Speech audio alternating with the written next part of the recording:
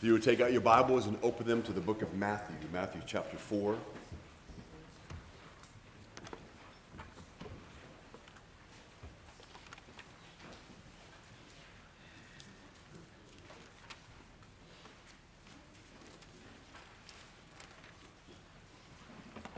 As we continue along in our series in Matthew, hopefully one of the things that you'll notice that I will continue to do is, and I think Matthew does this, but is to make sure that we're emphasizing the reality of who Jesus is, the reality of the history surrounding the person of Christ, that he is the God-man who came to earth. And the reason why it's just on my mind a great deal, and that is just because through the ebb and flow of various attacks on the church or on Christian doctrine, there is an uptick in a moving away from who Christ is, where they would talk about Christ, but not in the sense of the reality of the God-man who lived on earth with us physically. It is moving towards the idea of Christ, that he's a Christ figure, that type of thing, moving away from the concreteness of what's given to us. What Christ has done for us does affect us spiritually in every way that an individual can think of spirituality. But at the same time, there's a physical element to this.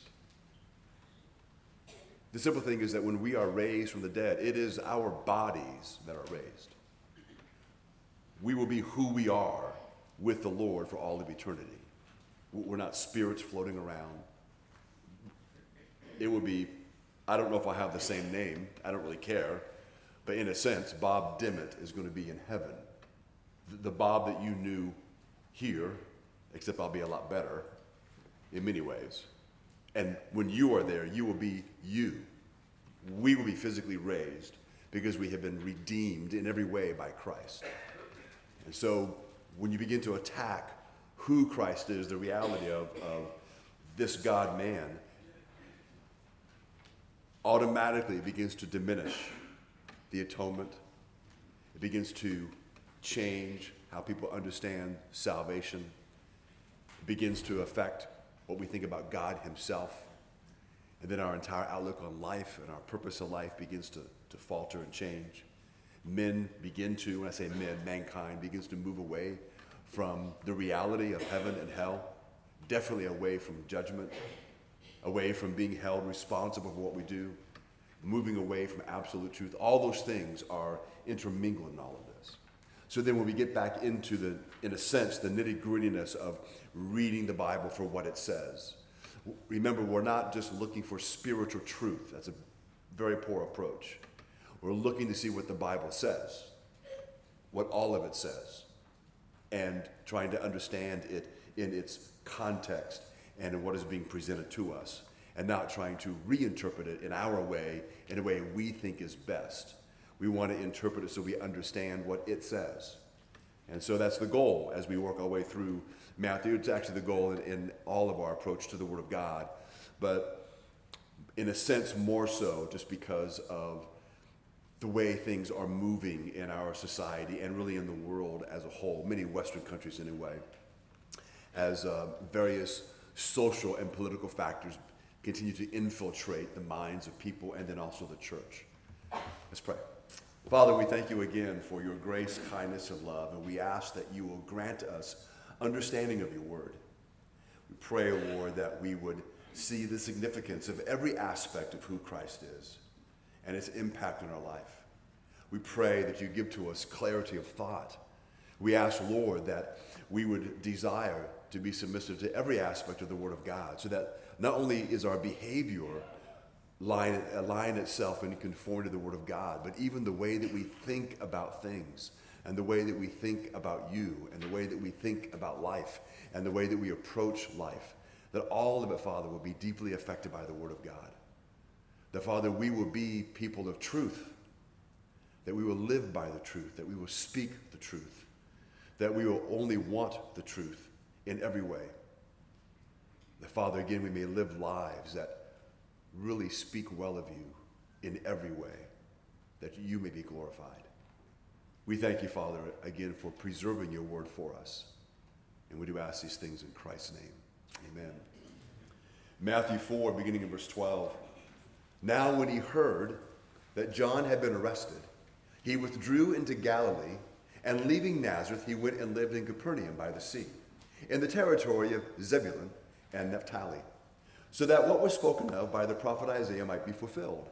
The land of Zebulun and the land of Naphtali, the way of the sea, beyond the Jordan, Galilee of the Gentiles. The people dwelling in darkness have seen a great light. For those dwelling in the region and shadow of death, on them a light has dawned. From that time, Jesus began to preach, saying, repent, for the kingdom of heaven is at hand. So the first question that I asked is why? What is going on? Why, when Jesus heard that John had been arrested, did he withdraw to Galilee? Why did he do that? Was Jesus concerned about being arrested like John? Maybe Matthew doesn't mention that John was arrested and then Jesus now is withdrawn from the area. He mentions that specifically. He doesn't tell us any reasons why. He just states what took place. Who arrested John? Well, Luke chapter 3 tells us. Herod the Tetrarch, who had been reproved by him, by John, for Herodias, his brother's wife, and for all the evil things that Herod had done, added this to them all, that he locked up John in prison. So there are those who think that because of the association between John and Jesus, that meant Jesus could have been in danger of being caught up in all of this. Perhaps. That could be true. We don't know. It's a possibility. It could be nothing more than Jesus knew the scripture, knew where he needed to go. That's his next stop. Both of those can work in conjunction with each other. But nonetheless, he does this, and there's a reason, other reasons for it, and they're important for us to understand. Verse 13 says, leaving Nazareth, he went and lived in Capernaum by the sea, in the territory of Zebulun and Naphtali. So basically what happens, Jesus is moving to Capernaum. You could say that he's setting up his headquarters there. Capernaum is about 40 miles northeast of Nazareth. It's about 106 miles from Jerusalem. So a lot of things happen in Jesus' life happen in a pretty small area. It sits on the shore of the Sea of Galilee. Capernaum was also the home of some of the disciples, Peter, James, Andrew, John, and Matthew. Capernaum was a fishing village. It was located very strategically along a very busy highway known as the Via Maris, which was a major trade route that ran from Egypt through the land of Israel to Mesopotamia.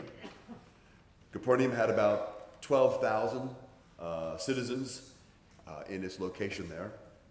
Moving to Capernaum, on one hand, would make a lot of sense for Jesus because it was a very strategic location, because news of whatever Jesus did and whatever Jesus would have said would have spread very quickly because it's that major thoroughfare that's there. So Matthew then quotes Isaiah chapter 9, verses 1 and 2. Let me read to you Isaiah 9, 1 and 2. It says, but there would be no gloom for her who was in anguish. In the former time, he brought into contempt the land of Zebulun and the land of Naphtali. But in the latter time, he has made glorious the way of the sea, the land beyond the Jordan, Galilee of the nations. The people who walked in darkness have seen a great light. Those who dwelt in a land of deep darkness, on them has light shined. When Matthew quotes this, Matthew's not just thinking, oh, Jesus moved to Capernaum. That's this area of where Zebulun is. Oh, the word Zebulun appears in Isaiah. I'll quote that. That's not what he's doing. There's a specific reasons why he's quoting from this passage in Isaiah. Now, for us, to make sure that we have a pretty good understanding as to why this is being quoted, because we don't have the Old Testament memorized like really many in Israel had in those days. They had a great familiarity with the Old Testament. They would have known why this was being quoted by Matthew. but where we might still be unfamiliar. Well, I mean, I can see some connections here, but I want us to see a majority of the connections. So I want to give the background. So we want to go back to Isaiah chapter 8 and begin to understand what this section in Isaiah is talking about. Now, I'm not going to read through chapters 6, 7, 8, and 9 of Isaiah, but we're going to talk about it for just a moment to kind of give you the setting so that we have a greater understanding of what's behind what he says here, or what he quotes from here in Isaiah chapter 9. So when you go back, this whole section of Isaiah, primarily chapter 8 through verse 7 of chapter 9, Isaiah is concerned with the deliverance from the Aram-Israel alliance. So what that was is the Assyrians or the Chaldeans or the Arameans, that group of individuals, they had made an alliance with Israel. And the subsequent Assyrian invasion that would eventually extend to Judah, there's this alliance, there's this it was a forced alliance, but there's this connection here, there's this relationship here, and that's what Isaiah is concerned about. The focus is positive, noting that the nation would be delivered from this. So the nation was really in bondage. Remember that sometimes in I guess you'd say ancient times, when two countries would make an alliance, it wasn't always two equals making alliance. Sometimes what it is this: you're about to wipe out my nation. Let's be friends. That's kind of the idea. Let's be friends, and we'll pay you. We'll pay taxes to you, basically, if you let us live. If you don't kill our women and children and all of our young men, we'll pay you this much tribute. We'll give you this much of our crops. So that's what the alliance would have been, and what was going on here. So it could be the nation of Israel is kind of in a depressed state. They're oppressed again. It's because of their sin. You know, when you read through the history of Israel, you see that oftentimes that God is blessing them and he protects them from their enemies, and then they begin to sin. And as they sin, they're warned by the prophets. They need to repent. They need to turn around. They don't really listen. And so what does God do? He brings in another nation, and they basically oppress the people, and the people now are in this oppression, and then eventually, which may take decades, they kind of come to their senses, and they realize what has happened, and they return to the Lord, and the Lord delivers them. And then the Lord warns them to make sure that they remain faithful, because if they don't, the Lord will bring in, and it'll happen again. And what takes place is, it may be decades, it may be a couple hundred years, but what happens to Israel? Right back to before, worshiping idols, doing things, and God sends prophets, and he warns them. And if you don't do this, this is going to happen. And they don't listen. Sometimes they kill the prophets. And what ends up happening is another nation comes in, oppresses the people. And the cycle starts to see this happens over and over and over again throughout the Old Testament. So there's this talk of being delivered from this oppression that they're in. In chapter 7 of Isaiah, Isaiah had prophesied the fall of the Aram-Israeli alliance. In chapter 8 through verse 7 of chapter 9, he gives another prophecy of the same event. So when you get to chapter 9 of Isaiah, he speaks of the coming deliverer. This deliverer is going to affect changes in the nation of which Isaiah had been speaking. The Messiah's coming will lead the nation into joy and prosperity, which had been lacking for years. When you're being taxed heavily, there's not a lot of joy and happiness. There's a lot of sadness. People are doing, I guess you would say, that they're trying to hide their wealth or what little wealth they have from the oppressors. You know, they're trying to make sure that they have enough food for themselves before the tax man comes, or maybe before their military comes and just says, well, whatever you have belongs to us anyway, and they take it all. This is not a good existence for them to have. And so they're waiting to be delivered from this. They want to have peace. For them, peace means you don't have to worry about some of their military moving into your home, or kidnapping your daughters or your sons, or stealing whatever you have, or maybe just killing you for fun. There's a lot of oppression there. They want to be delivered from that. And that's what's on their mind. And now there's this promise that this Messiah is going to do this for them. And they're going to so the nation will be led into joy and prosperity. His coming will fulfill the promises to Abraham and David. So again, throughout the Old Testament, Israel begins to hope for a deliverer. Part of what drives them is not just to be free from the oppression, though that's obviously very prominent on their minds. But what gives strength to their request is the covenant that God made with Abraham. So in the prayer would be something like, God, please deliver us. They may repent of their sin. And then, God, remember, you have promised us through our father Abraham that you would do this and this and this. And so and they would continue to look back to that. So even under Roman occupation, those in Israel are looking to this covenant that God had made with them. Not everybody there is a believer.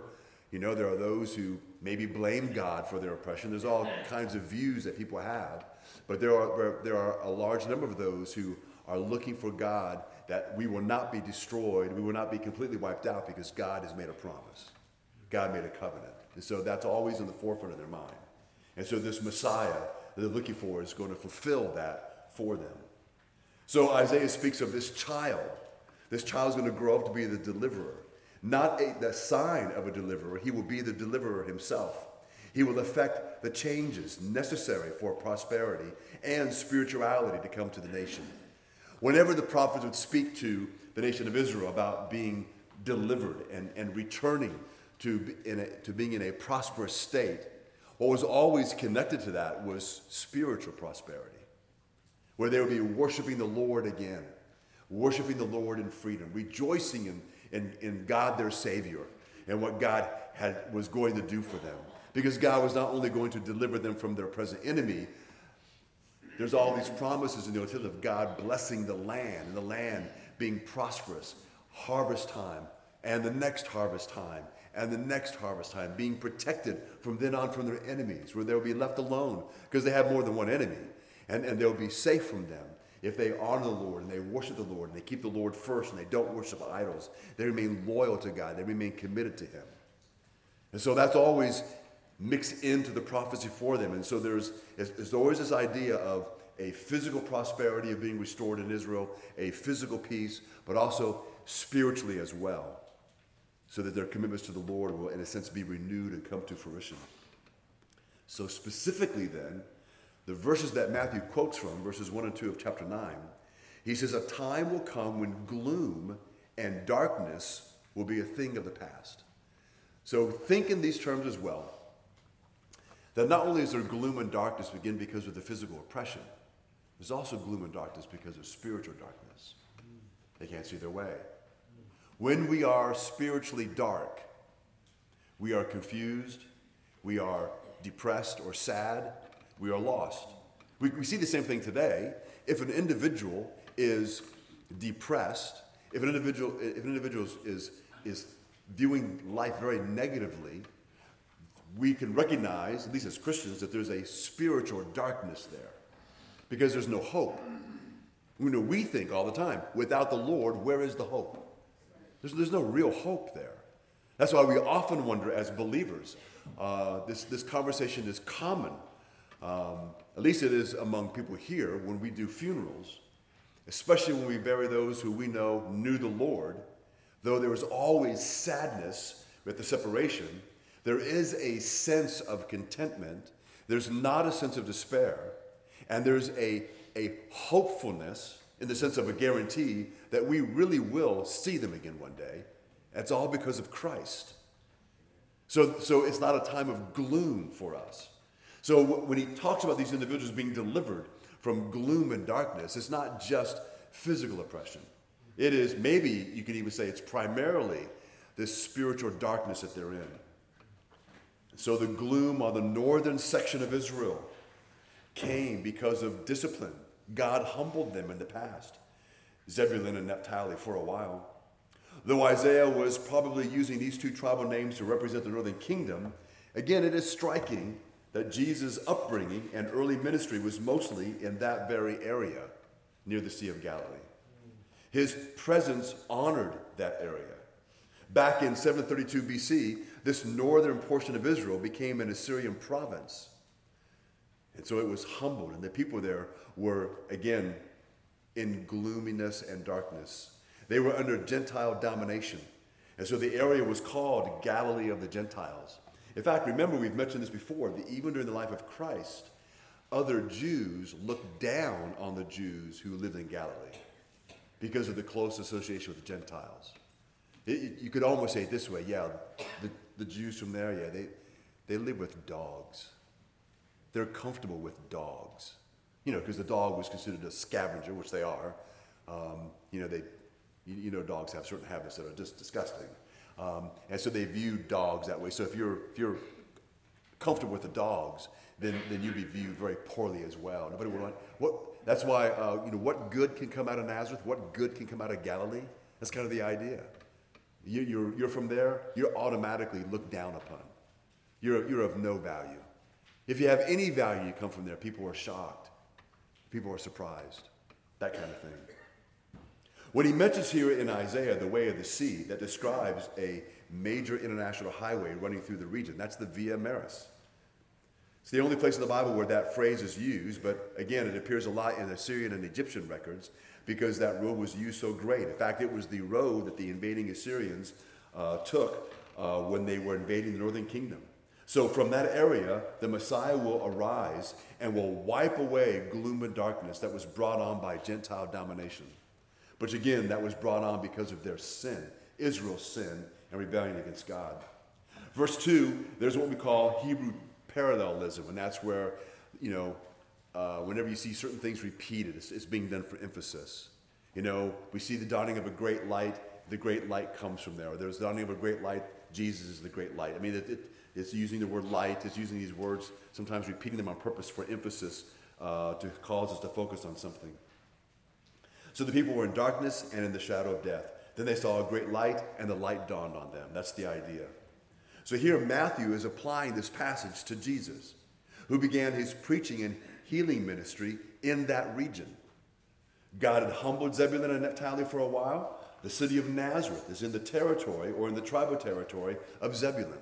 That's where Jesus grew up. Now, there is in your bulletins a map. Maps sometimes can be good, just in helping us to visualize certain things.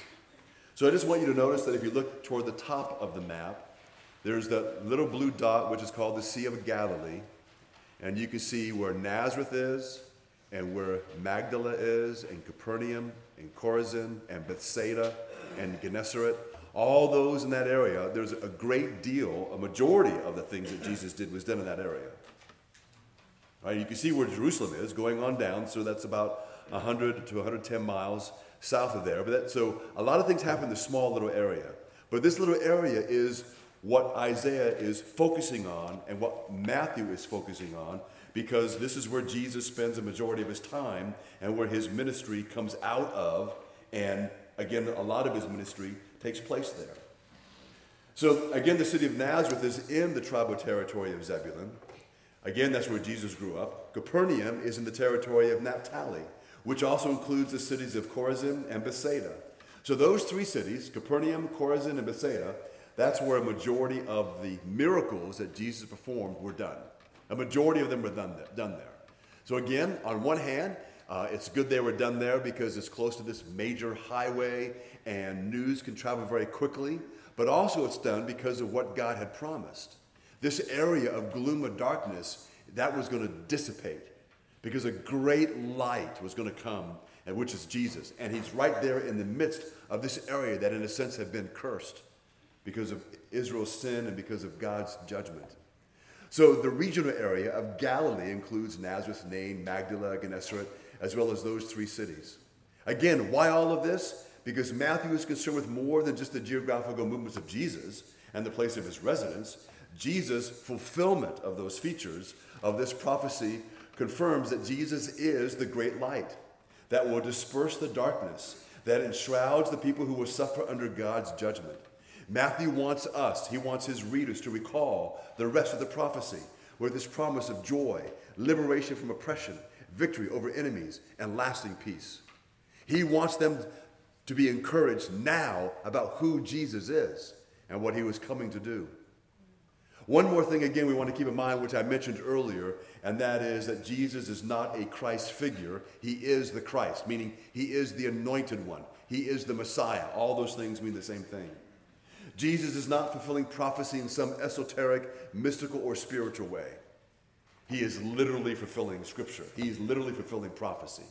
When the Bible said he'd be born in Bethlehem, guess where Jesus was born? In Bethlehem.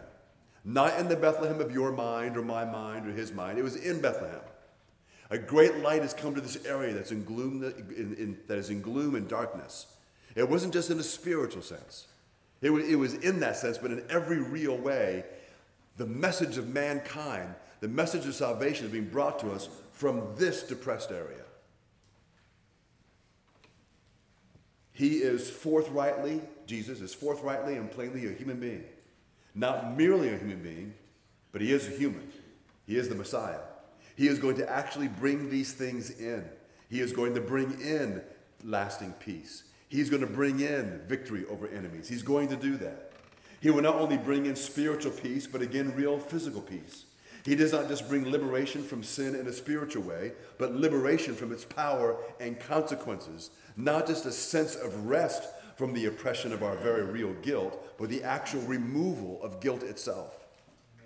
When we talk about what Jesus Christ does for us, we know this as believers, that when we say that we've been delivered from the power of sin, again, that's not just some nice idea. The Bible really means that, which then means that when you and I sin, unfortunately, but it's the truth, we always sin on purpose. It's always what we choose to do. We are fully accountable to God when we sin. We might want to blame other things and other people, and those things do have influence on us, but none of those things cause us to do wrong. We've been delivered from that power. We may have an overwhelming desire to do certain things. It may feel overwhelming, but it cannot be truly overwhelming to where you must give in, because we've been delivered from that. And then, of course, as I've quoted from many times, 1 Corinthians 10:13 makes it very clear that there is no temptation that has overtaken you. That not only is it common to man, but God himself will make sure you are not tempted beyond what you are able to handle. Now, he's not promising that you'll be able to handle it in the flesh. We can handle it because we depend upon him, but it can be handled. And just to make sure that we are really on the safe side, he's also promised that there's always a way of escape. So, when we confess our sins on Sunday morning, we need to kind of have that in our mind, knowing that when we blow it, when we're short with an individual, when we're impatient, or whatever form our sin takes, we're fully responsible. And I'll be honest, as a human being, I don't like that. I want to blame someone else. I want to blame them. If I get mad at Sean, I want to blame him. I want to say, I know, Sean, I shouldn't have yelled at you, but you really irritate me sometimes. He doesn't, at least not yet. But the point is even if he did, that's not an excuse for me, because I've been delivered from the power of sin. And so that's what we're talking about here. And of course, it's great news for all of us that we've not just been delivered from the feeling of guilt, we've been delivered from guilt, which is just an incredible thought when you think about that. But lastly, I want to focus on this in closing, and it's this. Look at verse 16. The people dwelling in darkness have seen a great light. For those dwelling in the region and shadow of death, on them a light has dawned. From that time, Jesus began to preach, saying, repent, for the kingdom of heaven is at hand. So what I want to do, which sounds like it's a jump, but it's not a jump, and you'll see that in a minute. I want to talk about the Shechinah glory. What is the Shechinah glory? It is the visible manifestation of the presence of God. It is the majestic presence or manifestation of God in which he descends to dwell among men. Whenever the invisible God becomes visible, and whenever the omnipresence of God is localized, this is the Shechinah glory. We see that in the Old Testament, when Israel is being led by the pillar of cloud, that's the Shechinah glory. That is the physical manifestation of the presence of God. At night, it was a pillar of fire. That was if you were part of Israel and you'd camped out at night, and the tabernacle has been erected, and then we see the pillar of flame that's directly over the tabernacle. You take your son to the entrance of your tent before you go to bed, and you see that God's with us, and we can sleep in peace because he's watching over us. You get a glimpse of that, when the army of Egypt was chasing after Israel. Who went behind the nation of Israel when they were stuck at the Red Sea? God. The Egyptians were in darkness. They couldn't proceed any further. God was delivering them. God was protecting Israel. God was there. He was with them. So that's the Shechinah glory. It is the visible manifestation of the presence of God. In the Bible, it uses phrases like the glory of Jehovah or the glory of the Lord. That's the Shechinah glory. Again, in the Old Testament, it normally took the form of light or fire or cloud or some combination. In the New Testament, in Luke chapter 2, verses 8 through 9, it says, in the same region, there were shepherds out in the field, keeping watch over their flock by night. And an angel of the Lord appeared to them, and the glory of the Lord shone around them, and they were filled with fear. The glory of the Lord was that great light that appeared. That's the Shechinah glory. Matthew chapter 2, verses 1 and 2, which we covered before. After Jesus was born in Bethlehem of Judea in the days of Herod the king, behold, wise men from the east came to Jerusalem, saying, where is he who has been born King of the Jews? For we saw his star when it rose and have come to worship him. When we talked about that, we talked about how that star wasn't a real star and that what it was the Shechinah glory.